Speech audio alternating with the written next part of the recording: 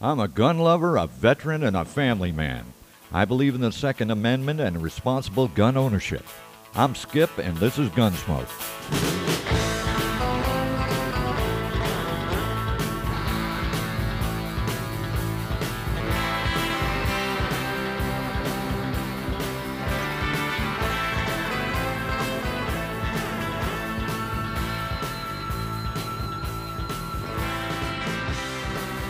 Hey y'all, we're back.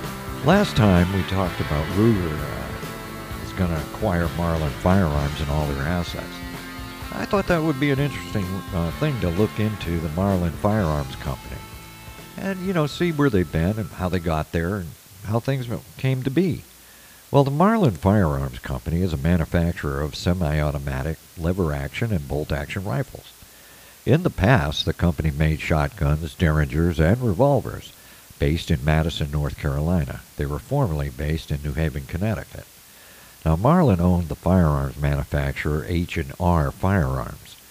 In 2007, Remington Arms, part of Remington Outdoor Company, acquired Marlin Firearms. Remington currently produces Marlin brand firearms at its Kentucky and New York manufacturing facilities, or at least they were. Now, recently, Ruger announced as of September 30th, 2020, last month, that its offer to purchase substantially all of Marlin firearm assets was accepted by the Remington Outdoor Company and approved by the U.S. Bankruptcy Court of Northern Districts of Alabama. Ruger will pay the $30 million purchase price from cash on hand at the time of closing, which is expected this month, October. Marlin Firearms was founded in the 1870s by John Marlin. Marlin produced a large assortment of firearms such as lever-action rifles, pump-action shotguns, and single-shot rifles. Marlin was considered the main competitor to Winchester. Now, in World War I, Marlin became one of the largest machine gun producers in the world for the U.S. and its allies, building the M1895 Colt Browning machine gun and a later variant called the Marlin gun, which was optimized for its aircraft use. In 1917, Marlin Rockwell bought out the Hopkins and Allen Arms Company to promote an expanded line of firearms and restore the image of Marlin as makers of sporting arms. Marlin Firearms labored for a century as the underdog lever gun maker to Winchester, formerly of New Haven, Connecticut. Now, however, in the 1980s and 1990s, Marlin finally began to outpace its old rival. It is currently the dominant seller of lever-action rifles in North America. Its use of side ejection allows for flat-top firearms, thereby making mounting of scopes easier than for traditional Winchesters. This helped Marlin capture more market share as American shooters came to rely more and more on optics.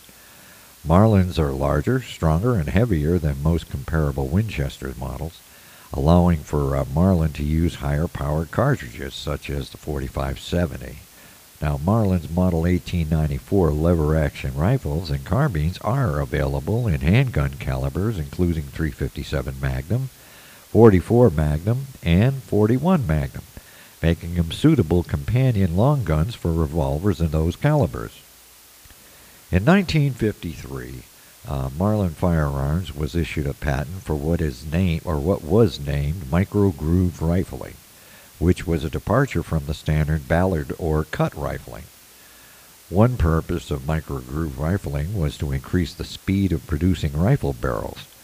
Micro-groove rifling is described in its patent as having 5 grooves for every 1/10 of an inch of bore diameter, and that driving side of each land would be tangentially disposed to prevent accumulating fouling in use. Now, Marlin introduced micro-groove rifling in their .22 rimfire barrels in July of 1953 with 16 grooves that were 14 thousandths wide, and normally 15 hundredths deep. Now, Ballard rifle barrels have grooves generally in the range of 69 thousandths and 90 thousandths wide. Now, the 15,000s and 3,000s deep, to 30,000s rather, excuse me. Now, this change was marketed in the 1954 Marlin catalog as having numerous advantages that the new form of rifling had, including accuracy, ease of cleaning, elimination of gas leakage, higher velocities, and lower chamber pressures.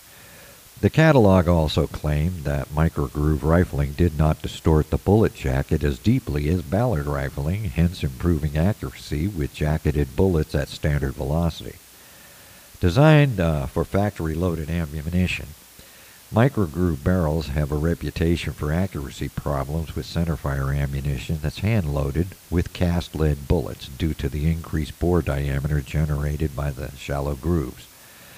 This use of oversized cast bullets greatly solves the problem, restoring accuracy with cast bullet hand loads to levels seen from Ballard rifle barrels. Early Marlin 30-30 microgroove barrels had a twist rate of 1 turn in 10 inches, optimized for factory ammunition with jacketed bullets. Later Marlin's 30-30 microgroove barrels show a twist rate of 1 in 10.5 inches, which improves accuracy with cartridges lowered to lower velocity than standard. In November of 2000, Marlin purchased the assets of H&R 1871 Incorporated. That's a Massachusetts-based manufacturer of shotguns and rifles, or New England Firearms branded. That was founded in 1871 and now located in Gardner, Massachusetts. Marketing its products under the brand names of Harrington and Richardson and New England Firearms, H&R 1871 claimed to be the largest manufacturer of single-shot shotguns and rifles in the world. In December of 2007, Remington Arms Company purchased Marlin. Remington announced in 2008 that it would close the Garner manufacturing plant by the end of 2008, affecting 200 workers. In March 2010, Marlin announced that it would close its North Haven plant and move the work for 2 Remington plants in Ilion, New York, and Mayfield, Kentucky. Now, getting back to Ruger successfully acquiring Marlin Firearms from Remington was in a press release on September 30th. Ruger President and CEO Chris Killoy said in regards to the acquisition of Marlin, he says that the brand aligns perfectly with ours, and the Marlin product portfolio will help us widen our already diverse product offerings. Many of you are wondering what would come of the long-lived brand of popular firearms like the Model 60 rifle, as well as some of Marlin's bigger centerfire lever-action rifles. Well, you'll be happy to know that despite any concerns, Ruger plans on maintaining the Marlin brand and its existing products. Chris Killoy put the best in the press release when he said, "Long live the lever gun." Now, personally, I think that this is great news, and because now I can sleep soundly, and that we are not losing nearly 150 years of legacy that the Marlin Firearms Company has built up. Instead, what I do think we will see is an increase in the quality control that Ruger is well known for. In addition, I also speculate that we should see some limited improvements or additions to the line as Ruger begins to integrate Marlin into its repertoire of firearms presentations. Now, the press release further went on to detail the transaction between Remington and Ruger was exclusively for the Marlin Firearms assets and not any of the buildings or real estate that the company owned.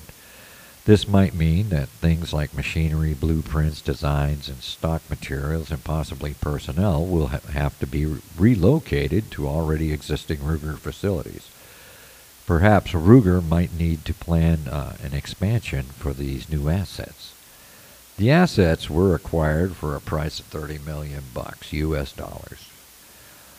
For the cash in hand purchase price, that is set to take place sometime this month. That's October. We can probably expect that there will be further announcements about this as Ruger begins to shift assets from the Marlin Firearms facilities. So, What do you think of all this? About the new acquisition and the great news that Marlin really is not dying? Is this a breath of new life for the venerated firearms brand? It's kind of interesting to think it over. So what do you think about this new acquisition and the great news that Marlin's really not dying?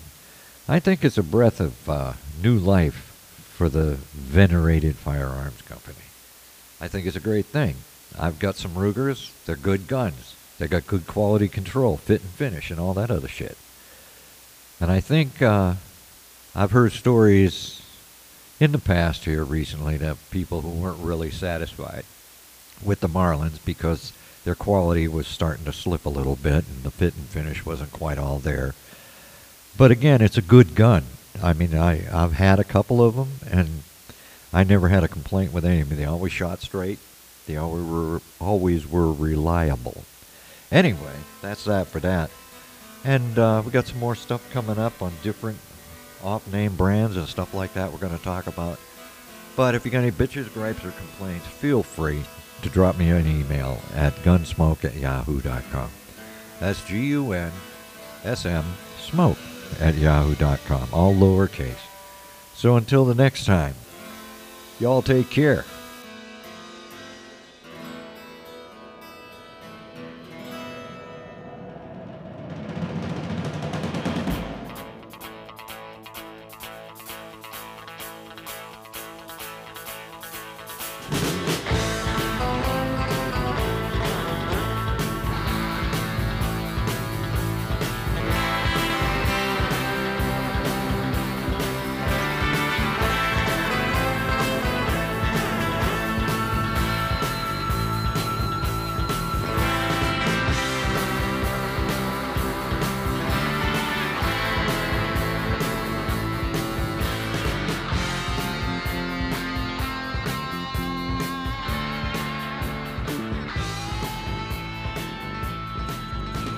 An old cowboy went riding out one dark and windy day.